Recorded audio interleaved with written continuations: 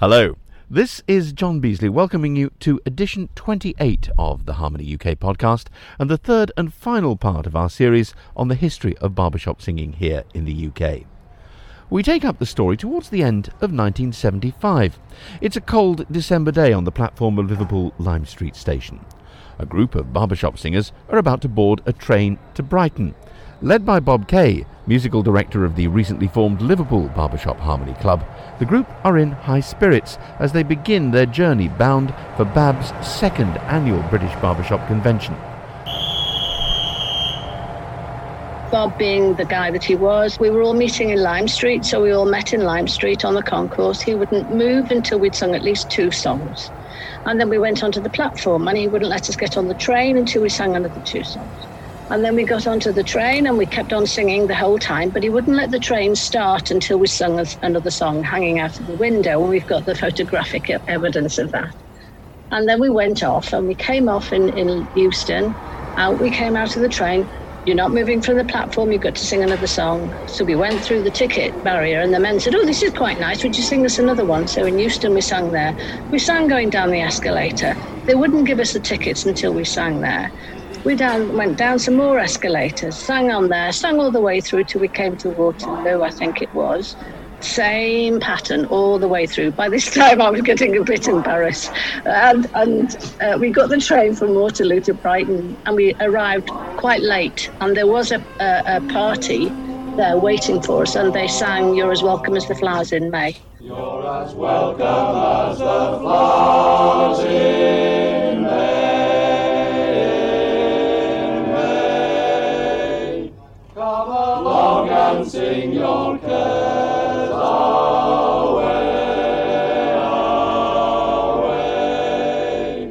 where good fellowship and song hold. This was to be another milestone convention. For a start, Brighton in 1975 was the venue for the UK's first ever chorus contest. In its inaugural convention in Newcastle 17 months earlier, there had been but a handful of choruses. However, in the intervening time, the organisation, the British Association of Barbershoppers, as they called themselves, had grown considerably. In July 1974, Bob Walker had won a first ever gold medal with his quartet, The Ringleaders. Now he was competing for the first chorus gold with the Crawley Chordsmen. 1975 was the first chorus contest, that's right, and we had, I don't know how many choruses, but quite a few competed in that. It would be 7 or 8 at least, and Crawley were lucky to win that. And then Crawley won the second one as well in 1976. And then it was generally agreed that we would do something similar to the Society. In the Society, once you win as a chorus, you retire for 2 years. We decided that 1 year was quite enough for us because we were a much smaller organisation. That winter weekend on the south coast, hundreds of people would have been experiencing their first real taste of the arcane world of barbershop. They'd have been eager to learn the secrets of the 7th chord, how to get those chords to ring, about the Society Spebscusa, the American group which inspired early British pioneers and encouraged the growth of the barbershop hobby in the UK. Above all, they'd have wanted to get to know one another and, of course, to sing. Rhiannon Owens-Hall was on that train to Brighton for her first convention. She was known back then as Rhiannon Whittle. Convention was important because we found out a lot more about it, and we saw people like Bob Walker, who became my idol at that time.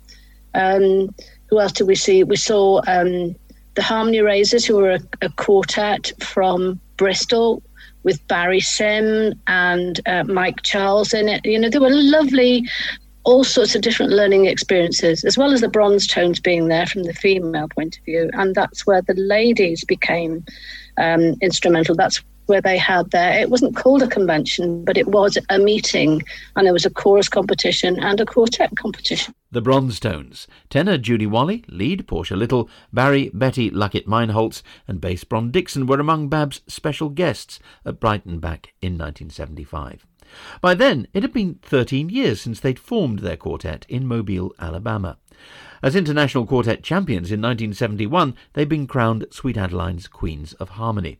And when they performed for the assembled British barbershop audience, they sang A Song from Home. I come from Alabama.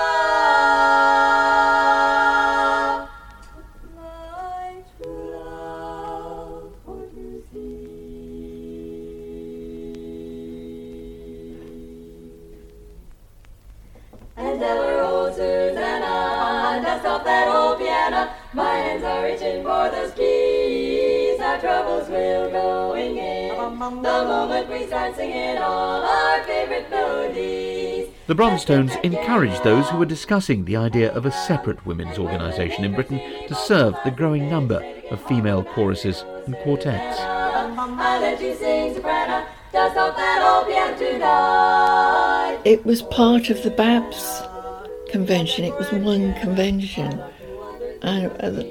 And we had our sort of section of it. Eventually we grew, Labs grew, and kind of did their own, wanted to go their own way. And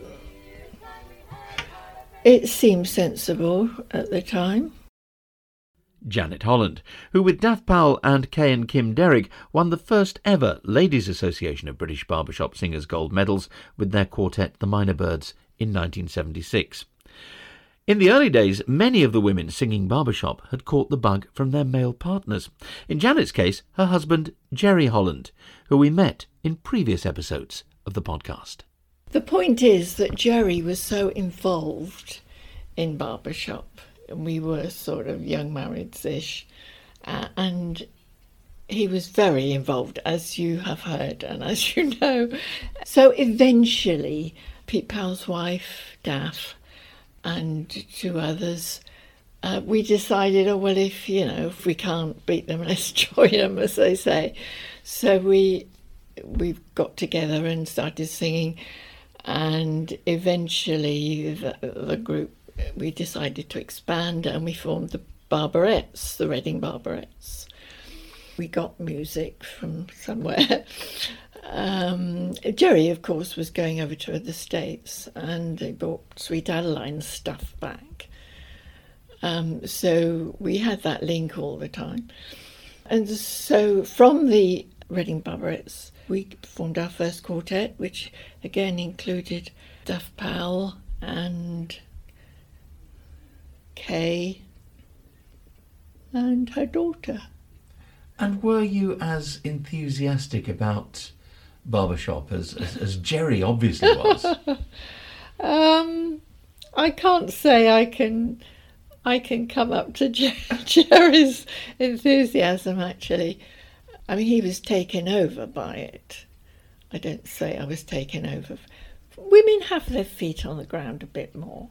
Well, I did anyway. And at Brighton, the growing number of women barbershoppers were already beginning to take control of their own activities within the convention. Even the first competition in 1975 was judged by the Bronstones. They judged both the chorus and the quartet competition there. And there was, Avon Bells, Reading Barberettes, Tyneside Ladies, Purbrook Ladies, Crawley. I don't know whether Leicester competed. I mean, this is a completely new world to me. I hadn't seen any of this before. It was so exciting. It just made me want more, really. It's kept me going all these years. But could those women who, like Rhiannon, wanted more, really achieve full recognition within Babs? Though women were now judging their own contests, the fact was that every office holder, every decision-maker, every official in the organisation was a man. Just as in America over 30 years previously, the group had been set up by men and primarily for men. The 1970s really, you can see exactly why my foremothers would kind of say, this is nice, but let's do where we can actually kind of make our decisions and not just be asked to make the tea. The musicologist and barbershop historian Dr. Liz Garnett is the author of the book The British Barbershopper. She says that when it came to a breakaway from Babs, British women were faced with something of a dilemma. There is a women's organisation that was pre-existent, Sweet Adelines, and they were setting up in the UK at the same time as they're existing in the UK as long as Labs have. So the decision wasn't so much, are we going to set up a separate women's organisation? It wasn't just that. It was like, are we going to do our own British one, or are we going to join Sweet Adelines? And the decision not to join Sweet Adelines was, I think, a key one. And that was about control. A lot of that was about control and governance, about being able to make decisions and not just be answerable to an international board. If you visit the Ladies Association website, you'll find Rhiannon Owens Hall listed among the 5 founder members of LABS. She told me more about those initial discussions. We wanted to compete, we wanted to sing. Like many ladies who sit there and watch their partners on the side, they decide they want to be involved in it. And it's that sort of, it's quite compulsive once you start and you get excited because you're singing with somebody else and you enjoy those sounds. And the ladies decided that they wanted to form an association. And that's essentially how it started. They wanted to do something. But because the men, Babs, had actually set up, via SPEBSQSA, they had an affiliation agreement, and we quite liked that idea. So we applied to Sweet Adelines to see if we could have an affiliation agreement with them. And we were told categorically that we would have to pay this amount, and it would go out of the country, and actually we probably wouldn't be able to have an affiliation agreement. We would have to join them directly. And we came a little bit sort of, why is that going to happen? And people were saying, and it was grassroots people were saying, don't want my money to go out of the country, really. And that's where people started talking about producing their own association. The Ladies Association of British Barbershop Singers, we have 60 clubs spanning the length and breadth of our fair isles. From the Isle of Wight up to Scotland's granite city, Aberdeen. Choruses of women with a passion and musical drive equal to any. Quartets with harmony beating in our blood. For the past 45 years, LABS has been a proudly independent organisation, as their latest promotional video makes clear. Our membership spans all ages.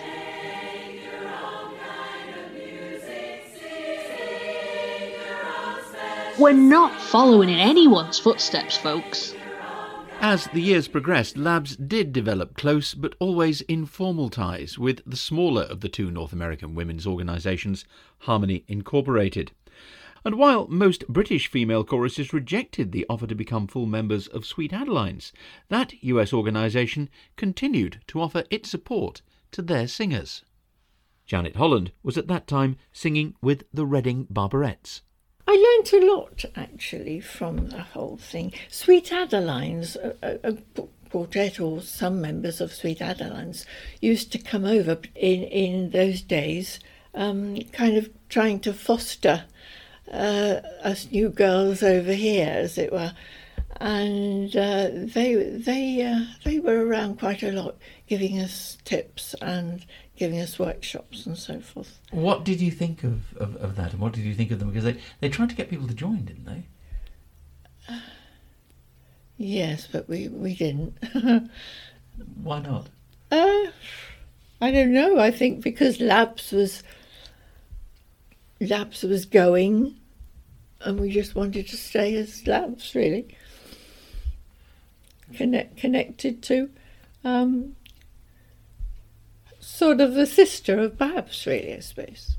But did you have the feeling that perhaps, because they've got different rules and different judging rules, haven't they? And they do things in slightly different ways. Yes. That you might have to do things in unfamiliar ways if you were to join Sweet Adelines and maybe leave. Do what we're told. Do what you're told. Sweet Adelines didn't give up. Far from it. In 1977, their international convention moved lock, stock and barrel to Britain to be held at one of London's most iconic musical venues, the home of the Proms, the Royal Albert Hall. It was the first time that Sweet Adeline's convention had been held anywhere in Europe, and it was front page news. 5,000 warm and wonderful human beings descended on London this week for the greatest single invasion of Americans since World War II. Name a state in the United States, from New York to Florida, from Illinois to Michigan. They're all represented, and they're all here to sing. The opening words of a special front-page report published in a souvenir edition of the London Evening Standard under the banner headline, London Gets Harmonised, along with a huge photo of crowds of singers packed in front of the hall's famous Victorian dome. During the 31st Sweet Adelines Convention, Gem City Chapter from Dayton, Ohio were crowned chorus champions, while the Shondells became the 1977 Queens of Harmony. It's hard to imagine that the new champion quartet were too daunted by their surroundings. Among their performance credits were 2 USO tours, where the Shondells entertained American troops fighting in Vietnam. There were also some British choruses appearing at that convention, including the Brighton Ladies Chorus, who were later renamed Coastline Harmony. It was at the Royal Albert Hall, and they had, at that particular time, they had some choruses come over from America to sing, obviously, at the Royal Albert Hall and to promote Sweet Adelines. And because Coastline Harmony had got in touch with the Ladies American Barbershop choruses, which are Sweet Adelines, they then were asked to sing at the Royal Albert Hall as well and take part in a competition. They sang Heart of a Clown, and they were dressed up in clown outfits. And by everything that I've heard over the years, it was the most amazing thing that anybody had ever done, because the American choruses are out of this world, as possibly you know. Marina Plant is a former president of Coastline Harmony. She's sung with them for many years, and as a dressmaker, she's provided many of their performance costumes. She says that for her chorus, the well-established Sweet Adelines had one big advantage over the newly formed British Ladies Association. I think because at that particular time, Sweet Adelines had more a cappella chorus music for ladies, because Labs, I think, they used to sing a lot of the men's arrangements. And as ladies, our voices are just slightly different to men's in range. So I think you'll find that because of the American Ladies Barbershop, there was a far more music to have in those days. I mean, not now, because obviously our Ladies Association has caught up well and truly with Sweet Adeline. Dr. Liz Garnett says that for many years relations between the two women's organisations in Britain were decidedly frosty. The relations between Labs and Sweet Adelines up until around 2006 were just, you know, you could be in one organisation and just not, and nobody ever tell you that the other one exists. It was just kind of back to back, just politely ignore each other. And although Labs and Sweet Adelines have now grown a little closer, they work together through the charity Barbershop in Harmony.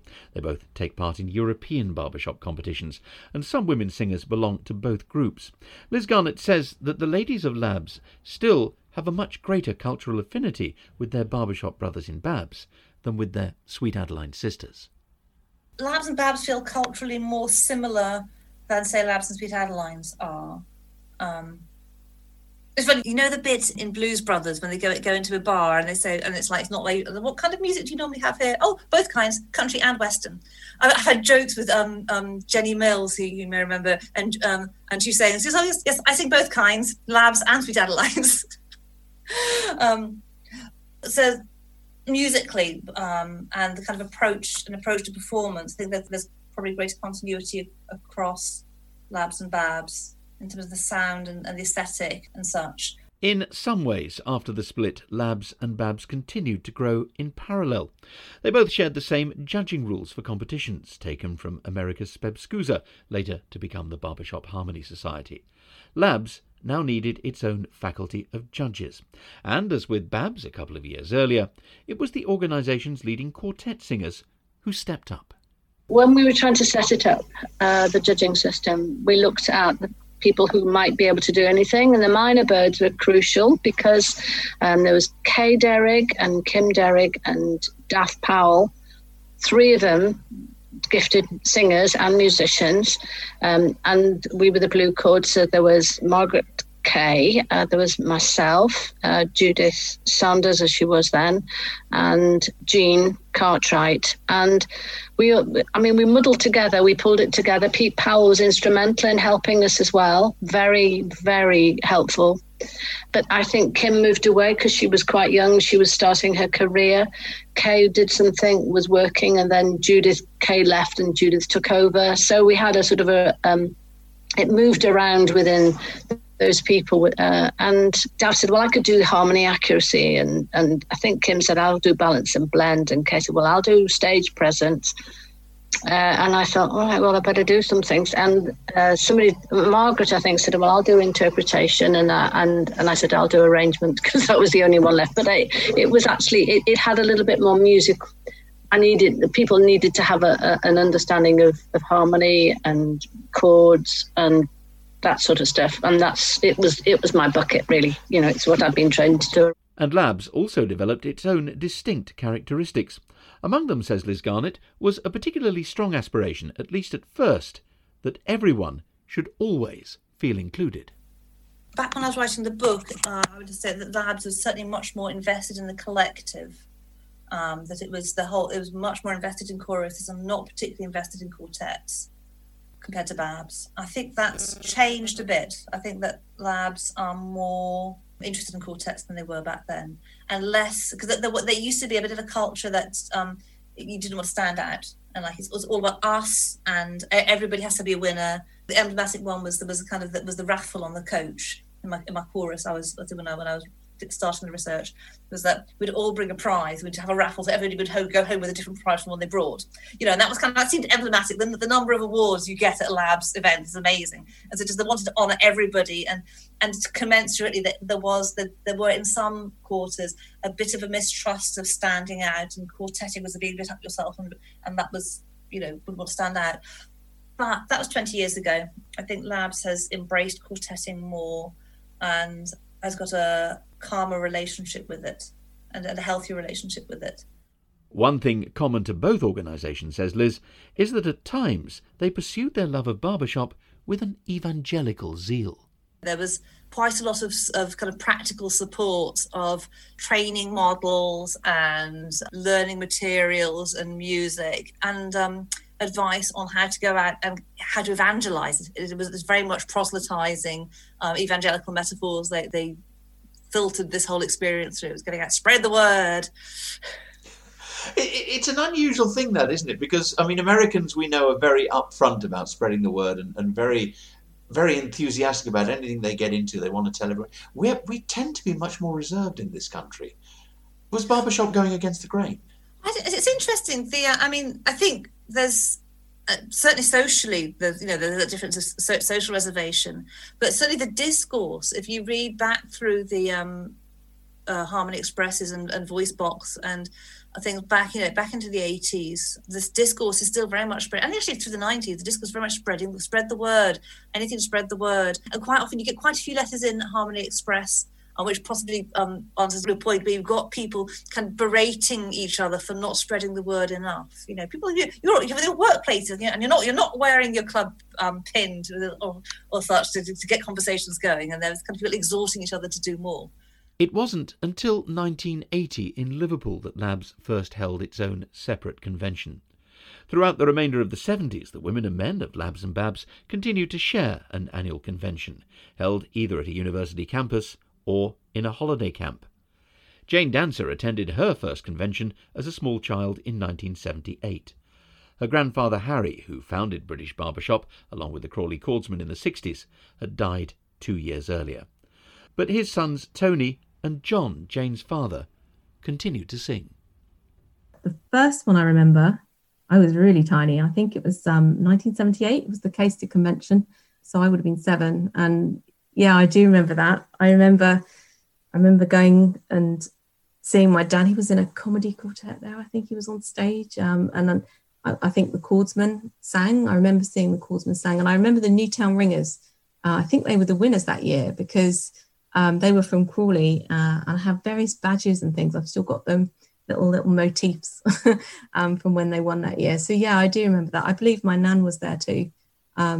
Because it was shortly after, obviously, Grandpa had had passed away. So yeah, I do remember that. And then subsequent conventions in Brighton and Harrogate and Bournemouth and prelims in Exeter and all sorts of places. So yes, very much so. Have they changed much over the years? Because you mentioned Bournemouth and Babs uses the convention centre there. But Caister, I think it was a holiday camp, wasn't it? Yeah, it was a holiday camp. Yeah, we stayed in a chalet. My sister was like, I think she was 2. And so I kept having to be sent back to look after her, and my dad was off singing. So, yes, it was a holiday camp. It was a chalets down. I remember that. I remember staying in one. Yeah.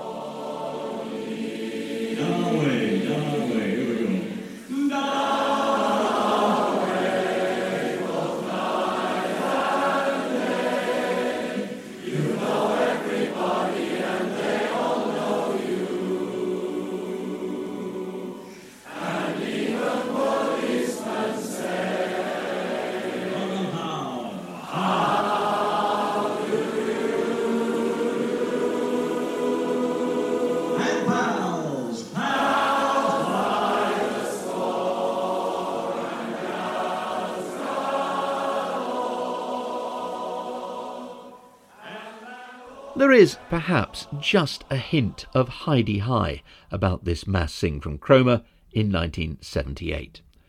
But the sound of convention carried well beyond the perimeter of the camp, thanks to the BBC. In the late 1970s, the corporation devoted half an hour of airtime on national radio to covering this annual barbershop showcase. Now, you've been listening to the best barbershoppers in our country. Now, you mustn't forget that they only represent in the region of about 7% of all our barbershoppers. All the other thousands of people that sing barbershop in this country have not got a gold because only one set of people can win it and all the rest are not going to get it. But I can't emphasise enough the support and enthusiasm that comes from all the other people and from people I hope are listening to this programme who would like also to sing barbershop or maybe even do. We hear all the time of people who are singing barbershop and they don't even know about us. And they say, oh, have we got an organisation? You certainly have. And it's growing and it's getting better all the time.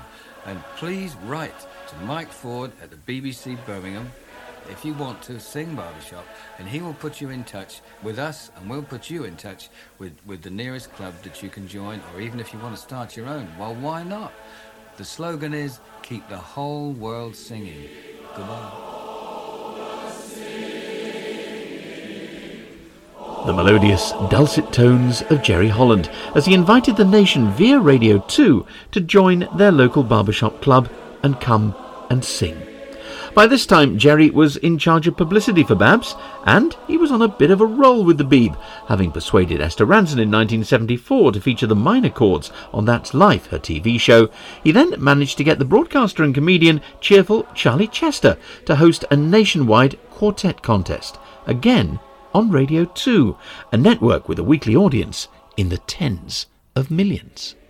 This is what barbershop singing is all about. Ladies and gentlemen, my listening audience, I'd like to explain to you that here at the Leamington Spa Centre Hall, they've been singing all day long. And, you know, I can honestly say with my hand on my heart, I haven't seen a miserable face here today. I've seen people with lost voices say, oh, I can't do any more, I've done it all, you know. But I haven't seen a miserable face. And that's what barbershopping is all about, isn't it? Well, now, waiting in the wings to come on, ladies and gentlemen, I'm sure you give a very warm reception to the ladies' quartet winners, and they are, of course, the Blue Chords from Liverpool.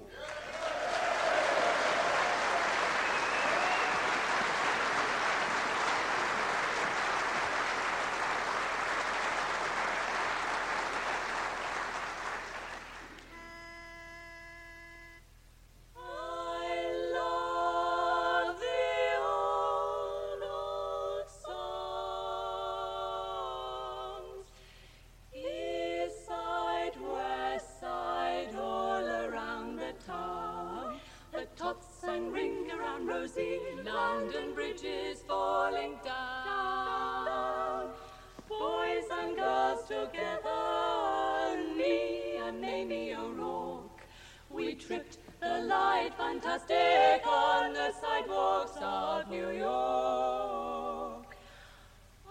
I can't remember how Charlie Chester got hold of us, but he did. I guess he must have got it through Esther Ransom, and got in touch with us and said, I just love barbershop. Would you guys like to run a barbershop contest on radio? So we said, yeah, I'd love to do that. And I think it was in Birmingham where we eventually ran it, and people came out of the woodwork like you wouldn't believe. It was amazing. In those days, people listened to radio more than they do today. Sorry, they pay attention to radio more than they did today. It was less of a background and more of something you actually listened to in those days. And the Charlie Chester hit it right on the head. And I forget how many quartets we had, but we had a lot. I don't know, 20, 30, I can't remember. But the guys came from all over the place. And of course, obviously under our influence, we said, well, what about starting yourselves a club and that sort of thing? Now, how many of those people did, I do not know. I don't know how many of those guys, I have no idea who started it from that point of view. But it certainly spread very rapidly. And I know that this crowd behind the curtain tonight who've won the men's chorus have got a great following. The Bristol Barbershop Harmony Club.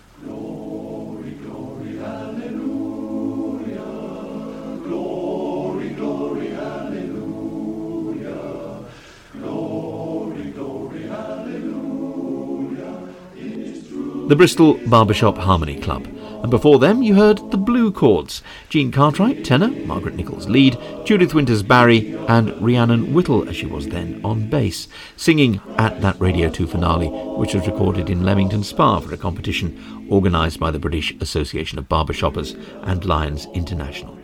Thanks to Rhiannon, who kindly sent me her recording of that Radio 2 show. The exposure of barbershop to TV and radio audiences really did spark a wave of enthusiasm to sing among the public. In Birmingham, two singing enthusiasts, Dennis Hodgetts and Rod Butcher, had been tuning into barbershop via the BBC for a while now. They later were to found the city's Anvil Chorus, as I discovered when I met Rod at 2 metres social distance before the lockdown on a rainy day in Birmingham city centre. Rod, we are looking at Birmingham Town Hall. We are. This is a building that played a part in the growth of barbershop in the city. Tell me how. Yeah, well, it as far as Anvil went, it certainly did. We came to the concert just before the Birmingham Convention in 1976 here. So that would have been Bab's third convention? Bab's third convention, yes. And they were at the university for it. It was a closed event. There was a guy whose daughter was in the school I was teaching in West Bromwich, and he used to sing in a little quartet with a K&J male voice choir, and we knew Dennis, the 4 or 5 of us in the school that were singing, and we were like desperate to get at this barbershop thing, having heard and seen indeed the 2 BBC broadcasts that were on in the mid-70s. So, we were really excited when we found there was a barbershop concert, and it was a British Association, and it's in Birmingham, and it's at the Town Hall. So we all rushed to this concert.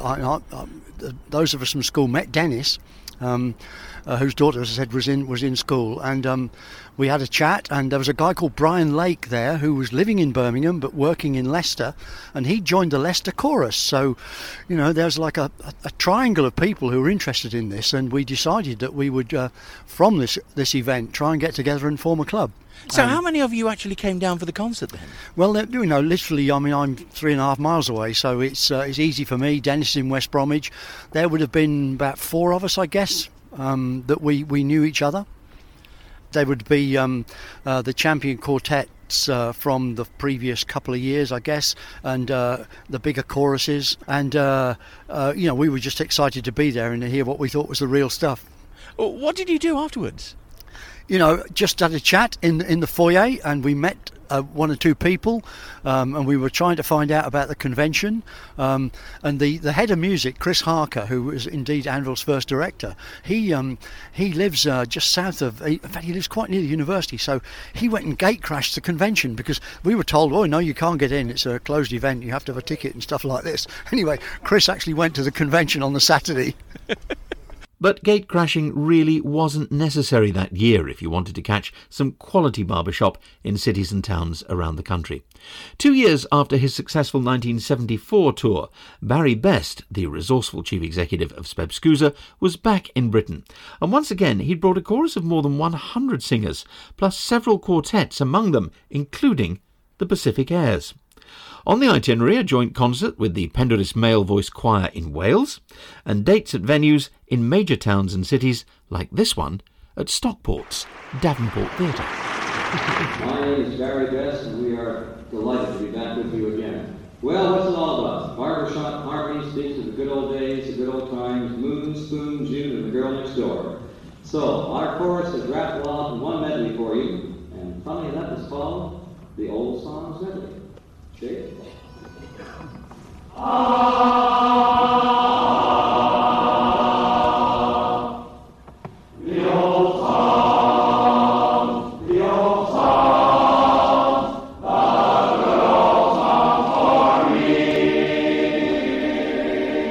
At the time, Graham Eaglan was a young and raw recruit singing bass with the Stockport Barbershop Club. When he heard about the concert, he decided to go, taking along his mum and his trusty portable cassette recorder.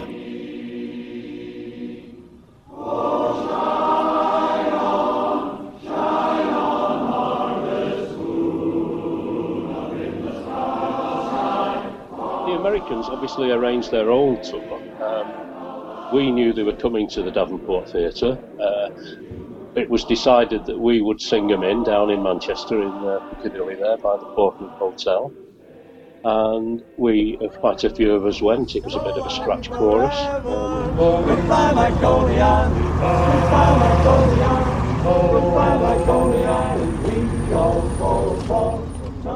We sang on the pavement outside, and then the coaches arrived and we sang them in, and then we went down in the bar, and the singing got increasingly raucous, as you can imagine.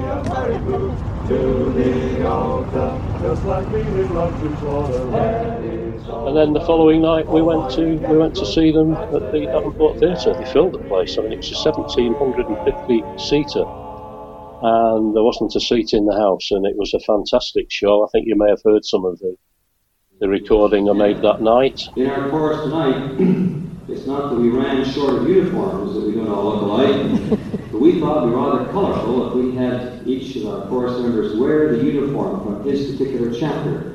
So tonight you see 89 of our chapters represented here. We come from 21 states throughout the U.S. and 3 Canadian provinces. And I was absolutely particularly thrilled to hear Pacific Airs, and actually to meet two of them the previous evening in the Portland Hotel. Bill Fritz, the bass, and Rudy Whistler. Yeah, I've watched the last 2 years in succession. My heart has bled for you on a couple of occasions. What's your name? Graham Eaglan. Graham, I'm Rudy Whistler. We were just at the bar and we were doing a bit of, what do they call it now? Well, then, woodshedding. We were just doing a bit of busking, as I would call it. And Rudy Whistler came up. Well, for those that are not in the know, Rudy Whistler was the Pacific Airs lead. And the claim to fame was that he sang the part of Al Jolson as a boy in the Jolson story. And he came up, we're chatting away, and he said, well, what would you like to sing? Well, I've been singing, John, for about, just a couple of months. But I'd learned, a steep learning curve. I'd learned the rest of the repertoire, so I could go out and sing there. And he said, well, what do you know? I said, I've not been in very long, but, let's sing After Dark. And he sang tenor. I sang the bass. A couple of my colleagues filled in the other two parts. And listening to it again all those years ago, it's not half bad. What a lovely voice that guy had. After dawn, when everything is still, and the moon comes creeping o'er the hill, I'll be waiting patiently for you, for I love you too, yes indeed I do, my honey. Come along among the Everglades, watch the folks, see how they promenade. Graham sang with Stockport Barbershop Club for 5 years before moving on to pursue other choral interests. His experience demonstrates the warmth which had developed between British and American male barbershoppers. In 1980, a delegation from Babs set off for the US to conclude an affiliation agreement with the American Society. The late John Grant, famous in barbershop circles for founding both Sheffield's Hallmark of Harmony and the East Midlands Grand Central Chorus, and then winning gold medals with both, led the negotiations on the UK side. John was Babs' chairman that year. Bob Walker was also among the delegation. We had a fantastic trip. 6 of us went over to Harmony College in the States, and John was one of them. Roy Dawson, who well known to many of you, was another. And we flew to Chicago because that was the closest place to Kenosha, which is where the society was, which is only about 30, 40 miles north of Chicago. And we actually formed a quartet with me and Roy and a couple of others. And while we were having fun and visiting the chapters in Chicago, John was up there in Kenosha doing deals, and he did a wonderful deal for us. And he set up this affiliation agreement, and that we would pay a certain amount, Babs would pay a certain amount to the society every year. And for that, we would get all the music. Every one of our clubs would get all the published music as it came out. And at that time they were publishing at least half a dozen songs every year, and sometimes more. And we would get those, and a copy for every club. And the other thing was that we would get 2 weeks of coaching in this country by one of their society people, one of their permanent employees who was in the music department. And that was marvellous. They came over and they would get in those 2 weeks. They'd probably cover 7, 8, 9 different clubs to give them an evening of coaching. And so that was negotiated by John Grant, and that was a wonderful thing. And then we had the most hilarious trip. We hired this I think it was a Ford LTD station wagon, and the 6 of us drove down from Chicago down to St. Joseph, Missouri, where Harmony College was. And it was just an amazing trip.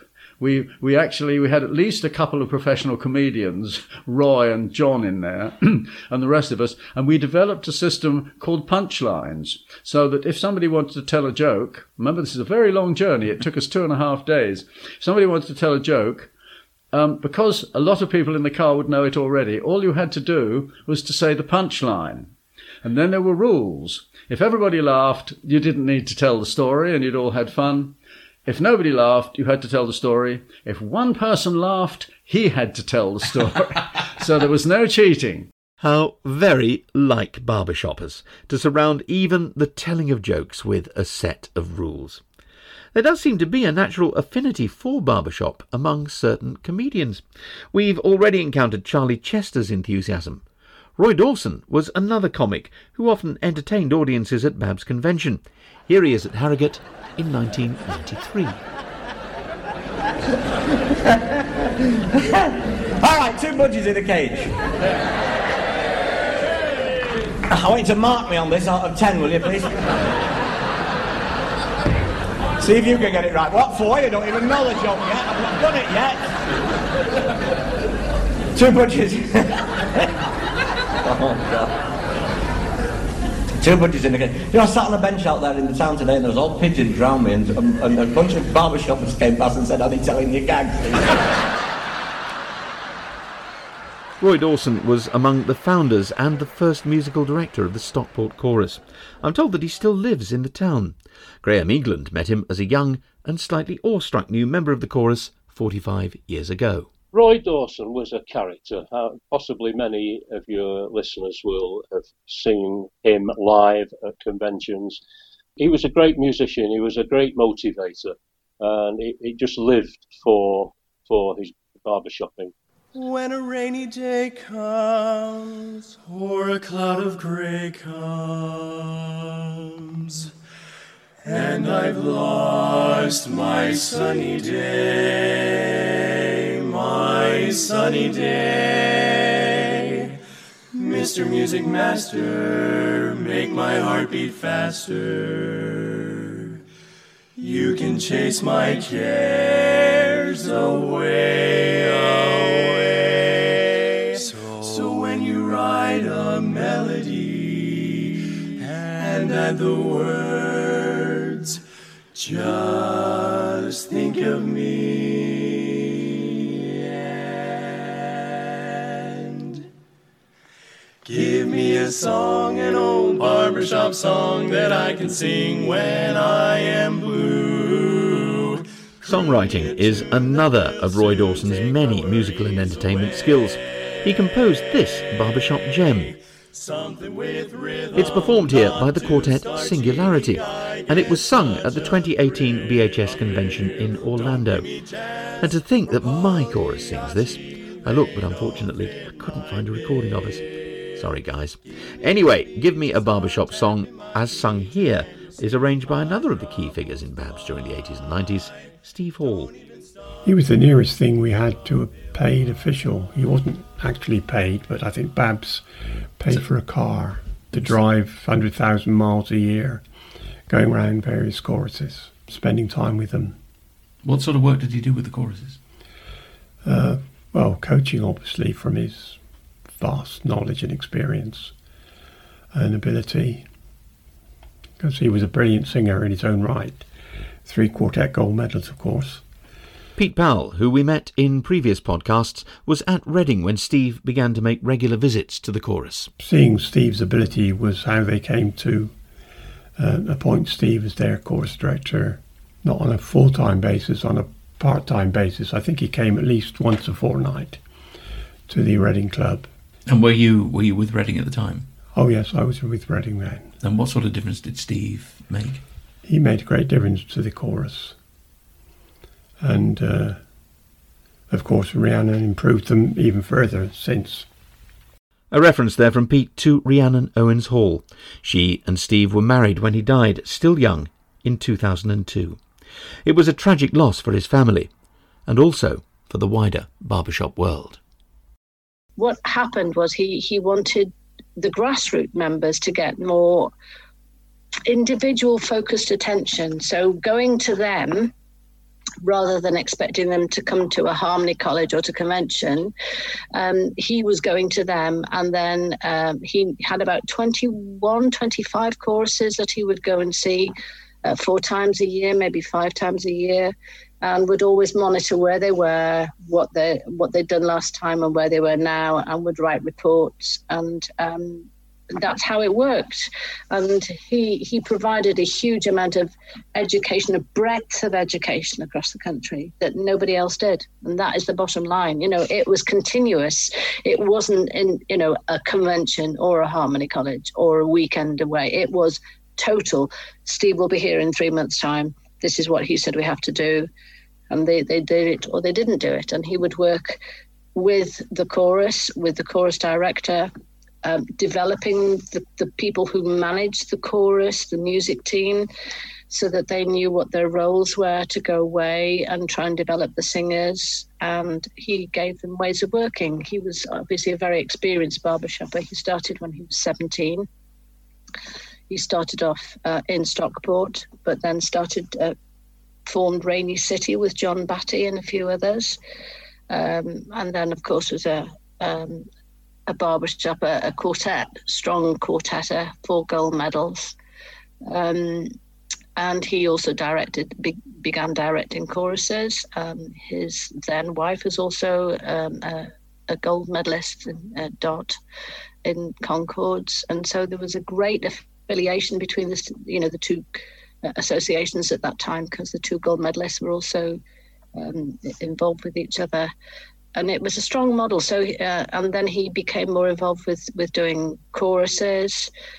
He started off Bradford Men, directed Bradford Men, kind of turned the music, the way people looked at music, on its head a bit. Was quite revolutionary. Didn't always get on with people. Well, when you say turn the music on its head and was quite revolutionary, in what way? In what senses? Steve put things back in rhythm, and that was quite a difficult. That was a throwing a balloon up in the air, and people found some of the things that he was doing contradictory to the way that they were actually thinking it was or it should go. And he was throwing up an alternative and confronting people with the possibility of a different way of looking at things. And actually, Steve was a man well before his time. And his view was exactly that. A rhythm song is a rhythm song. Sing it how they expect it to be. What's the mood of the song? What is the message of the song? You've got to look like that. You've got to sound like that. All of those sort of things. And in fact, Jo Bryan sent me a copy of a document that he had used in one of his sessions, and she said, a man before his time. He was a man before his time. Yeah. Given the ambition of some of the leading figures at the time, it's not entirely surprising that at one convention there should have been an attempt to create a world record. 600 singers were gathered on risers in Bournemouth in what was billed as the world's largest barbershop chorus. The year was 1987.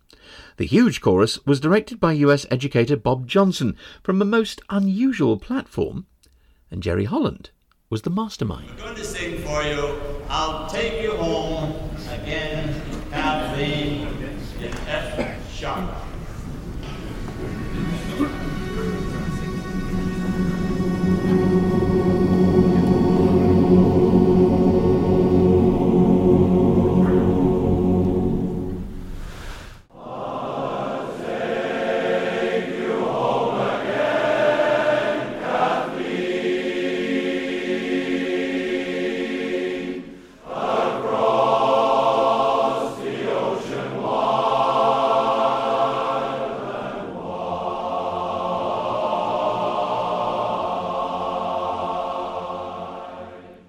I blagged a cherry picker from the Bournemouth Corporation.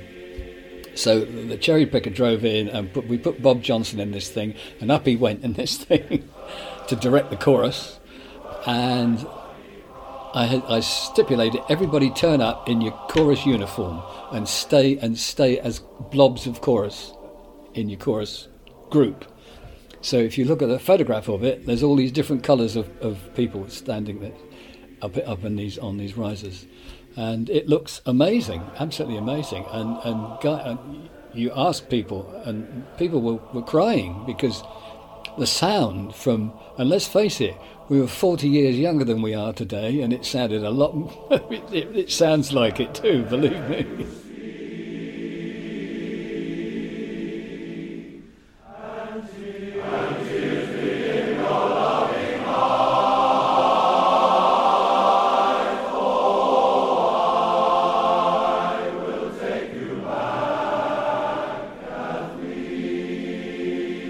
Spectacular it certainly was, though the Guinness Book of Records refused to include the feat because they had no way, they said, of determining whether it really was a world record. A lesson learned, and by no means the only one, for by this time barbershop in general, and Babs in particular, was becoming increasingly focused on providing educational opportunities for those chorus and quartet singers keen to develop their barbershop skills. The first Harmony College per se was actually in Owens Park in 1979, the Babs one, and Lyle Pettigrew and Val Hicks came over. And Lyle Pettigrew had actually coached Liverpool ladies and had gone around several times. He was brought over by Roy Dawson, and he stayed with Roy Dawson, but he went and he did some coaching with different choruses, and then he went and did Harmony College alongside Val Hicks, and I attended that. That was fabulous. That was my first attending as a student, I recorded these from I put them on tape about 25 years ago, and about 17 years ago, I was rehearsing with the Osmond Brothers one day in my living room back in Utah, and I needed some extra tape to record, and I pulled out this Peerless Quartet tape, and it had some room on the end for some extra recording. So just listening to the two of them and listening to Val Hicks's History of Barbershop recordings. He had recordings of the Osmonds, and I mean, you know, I think David Wright's had that and got those sorts of things, but Val Hicks was the first one that I heard doing that in 1979, and I think I have still got the audio tapes of that. I just came across this recording the other day. So this is the Osmond Brothers, 17 years ago, singing If You Knew Susie Like I Knew Susie. And it just happened to be on this Peerless Quartet tape.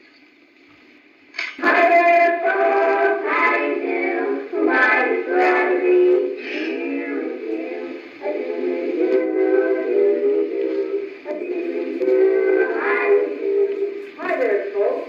What do you say? Well, I'm glad to be here today. We have some songs we're going to sing, and Barbershop Chorus is going to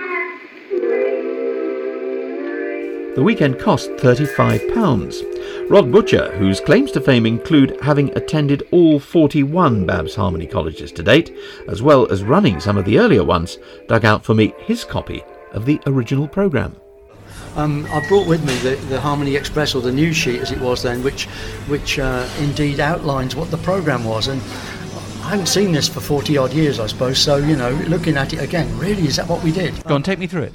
Well, Thursday, vocal techniques, coaching, looking good on the risers, quartet singing, making a better sound, woodshedding, staging a chorus director's workshop on the Friday, a conducting session, an arranging session, basic barbershop theory, and onwards. I mean, Saturday there was a show.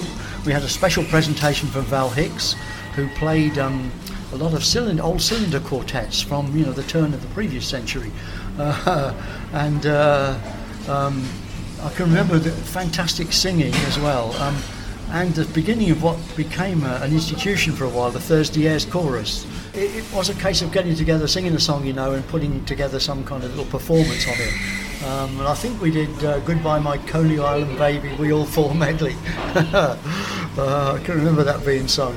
And it became an institution from there, and indeed the likes of Graham Starkey and Jonathan Hirschman driving it, we would have all sorts of things, you know, people dressing up, and choreography being devised and learnt to give a performance on the Saturday night.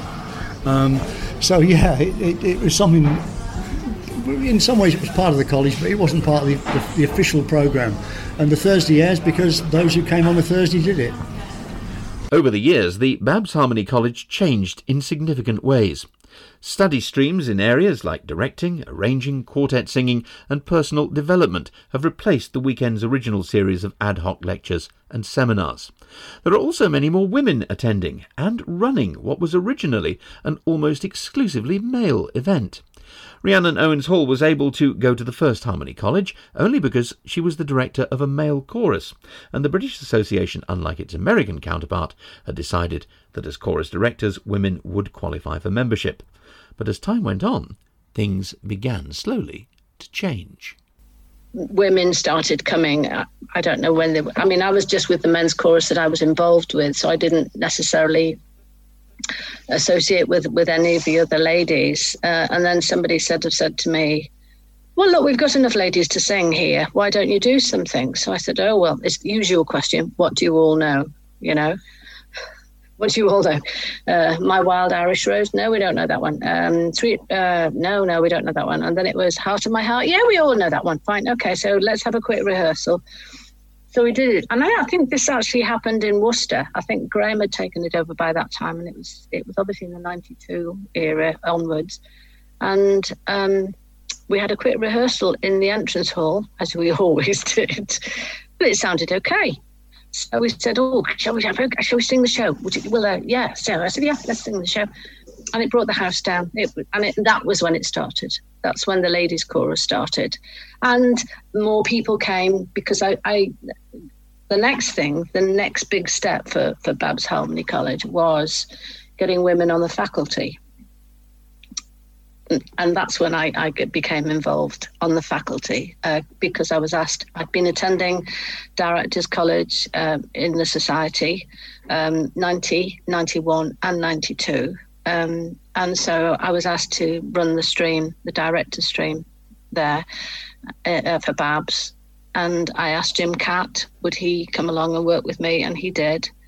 And from there, things became, very, very full from the directing point of view. Jim was there for a few years. Other people came. So, that's how it grew. But all the time, there were more females coming in. And it just, it was just everybody, we're directors, this is what we do, we're all together, we can sing. So that's how it happened. So numbers came in, we carried on singing.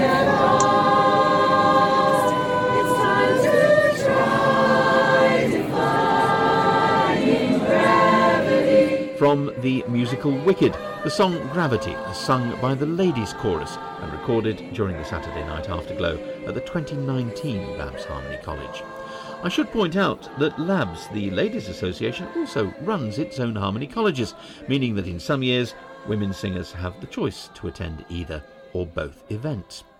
As mentioned earlier, the two organisations have been holding entirely separate conventions since 1980.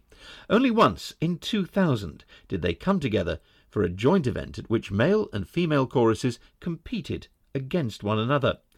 At the time, Jerry Holland was none too happy about the prospect.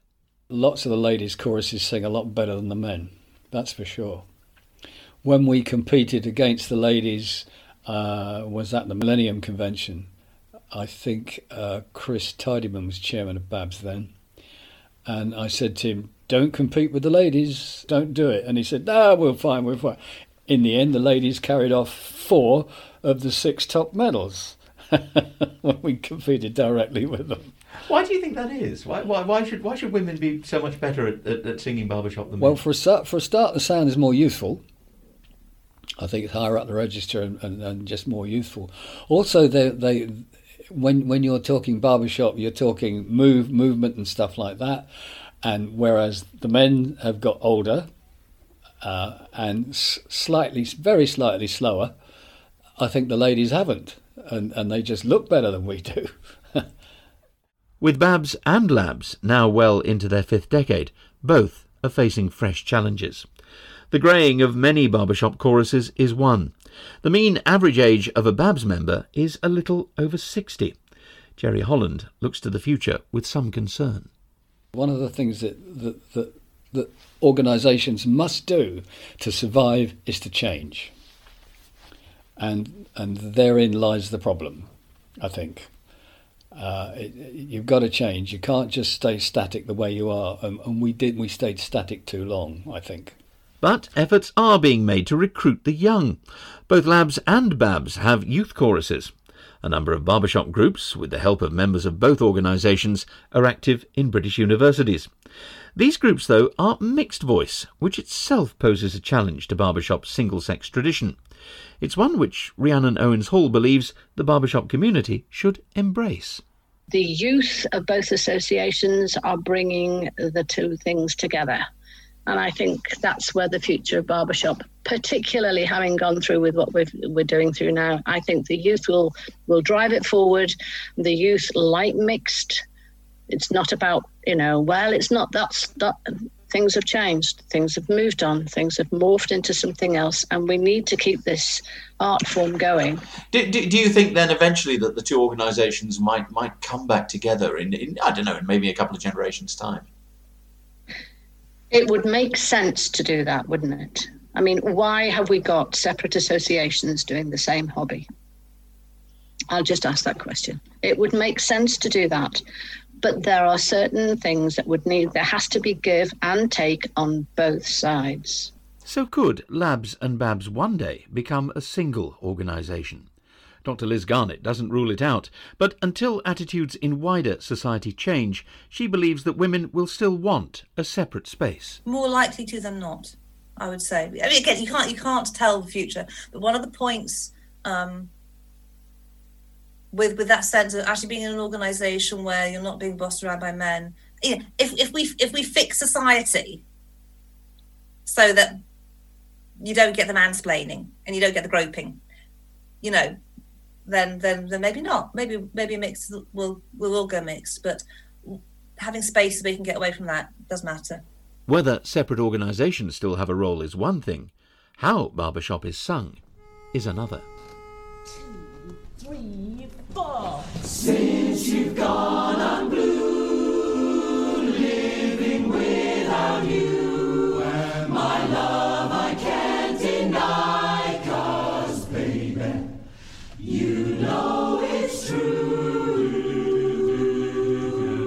I don't have plans and schemes, and I don't have... The chorus Strictly Barbershop, winners of the first UK mixed chorus contest in 2016.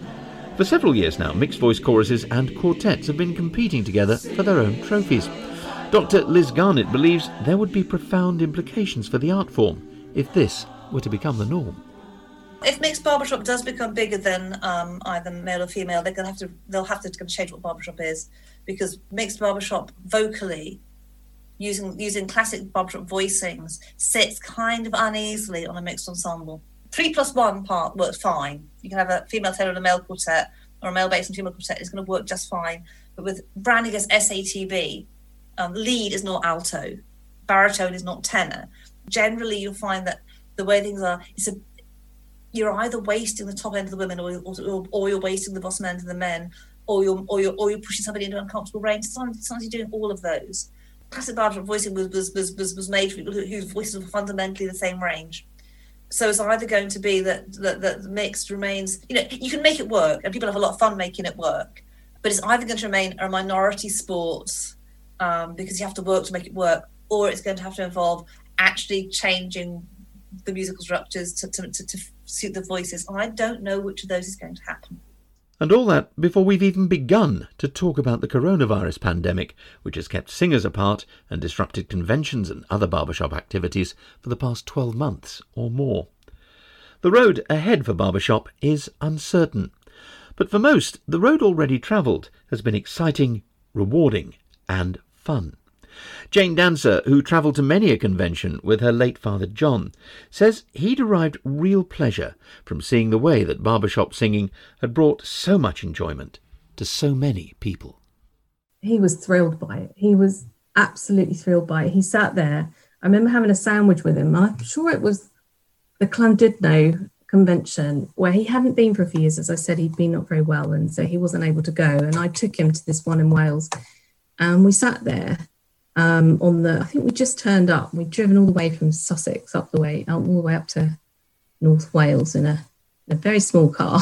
So he was trying to recover. We were sitting there in the convention centre having a sandwich, and Dad was just looking around at all of these people that had turned up, or the hundreds and hundreds of barbershops, people randomly singing in the corner, and people just excited to be there. And he said that he wished his dad had seen that he would have been alive to see what he created. It was lovely, and it was lovely for me to see that, because I kind of feel that for him, And yeah, it was. I think Dad had a great amount of pride for it too, for everything that had been created, and this joy and passion and love that was around that had come from those very early beginnings.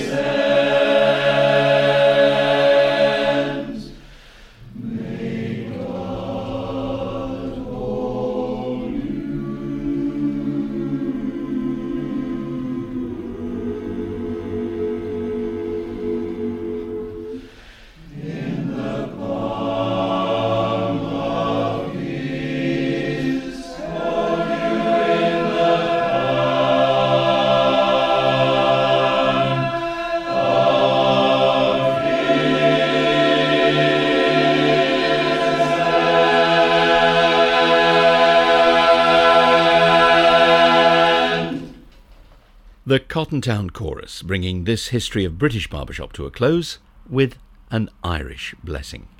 My thanks to all those you heard in this edition: Rhiannon Owens-Hall, Dr. Liz Garnett, Bob Walker, Janet and Jerry Holland, Rod Butcher, Marina Plant, Graham Eagland and Pete Powell.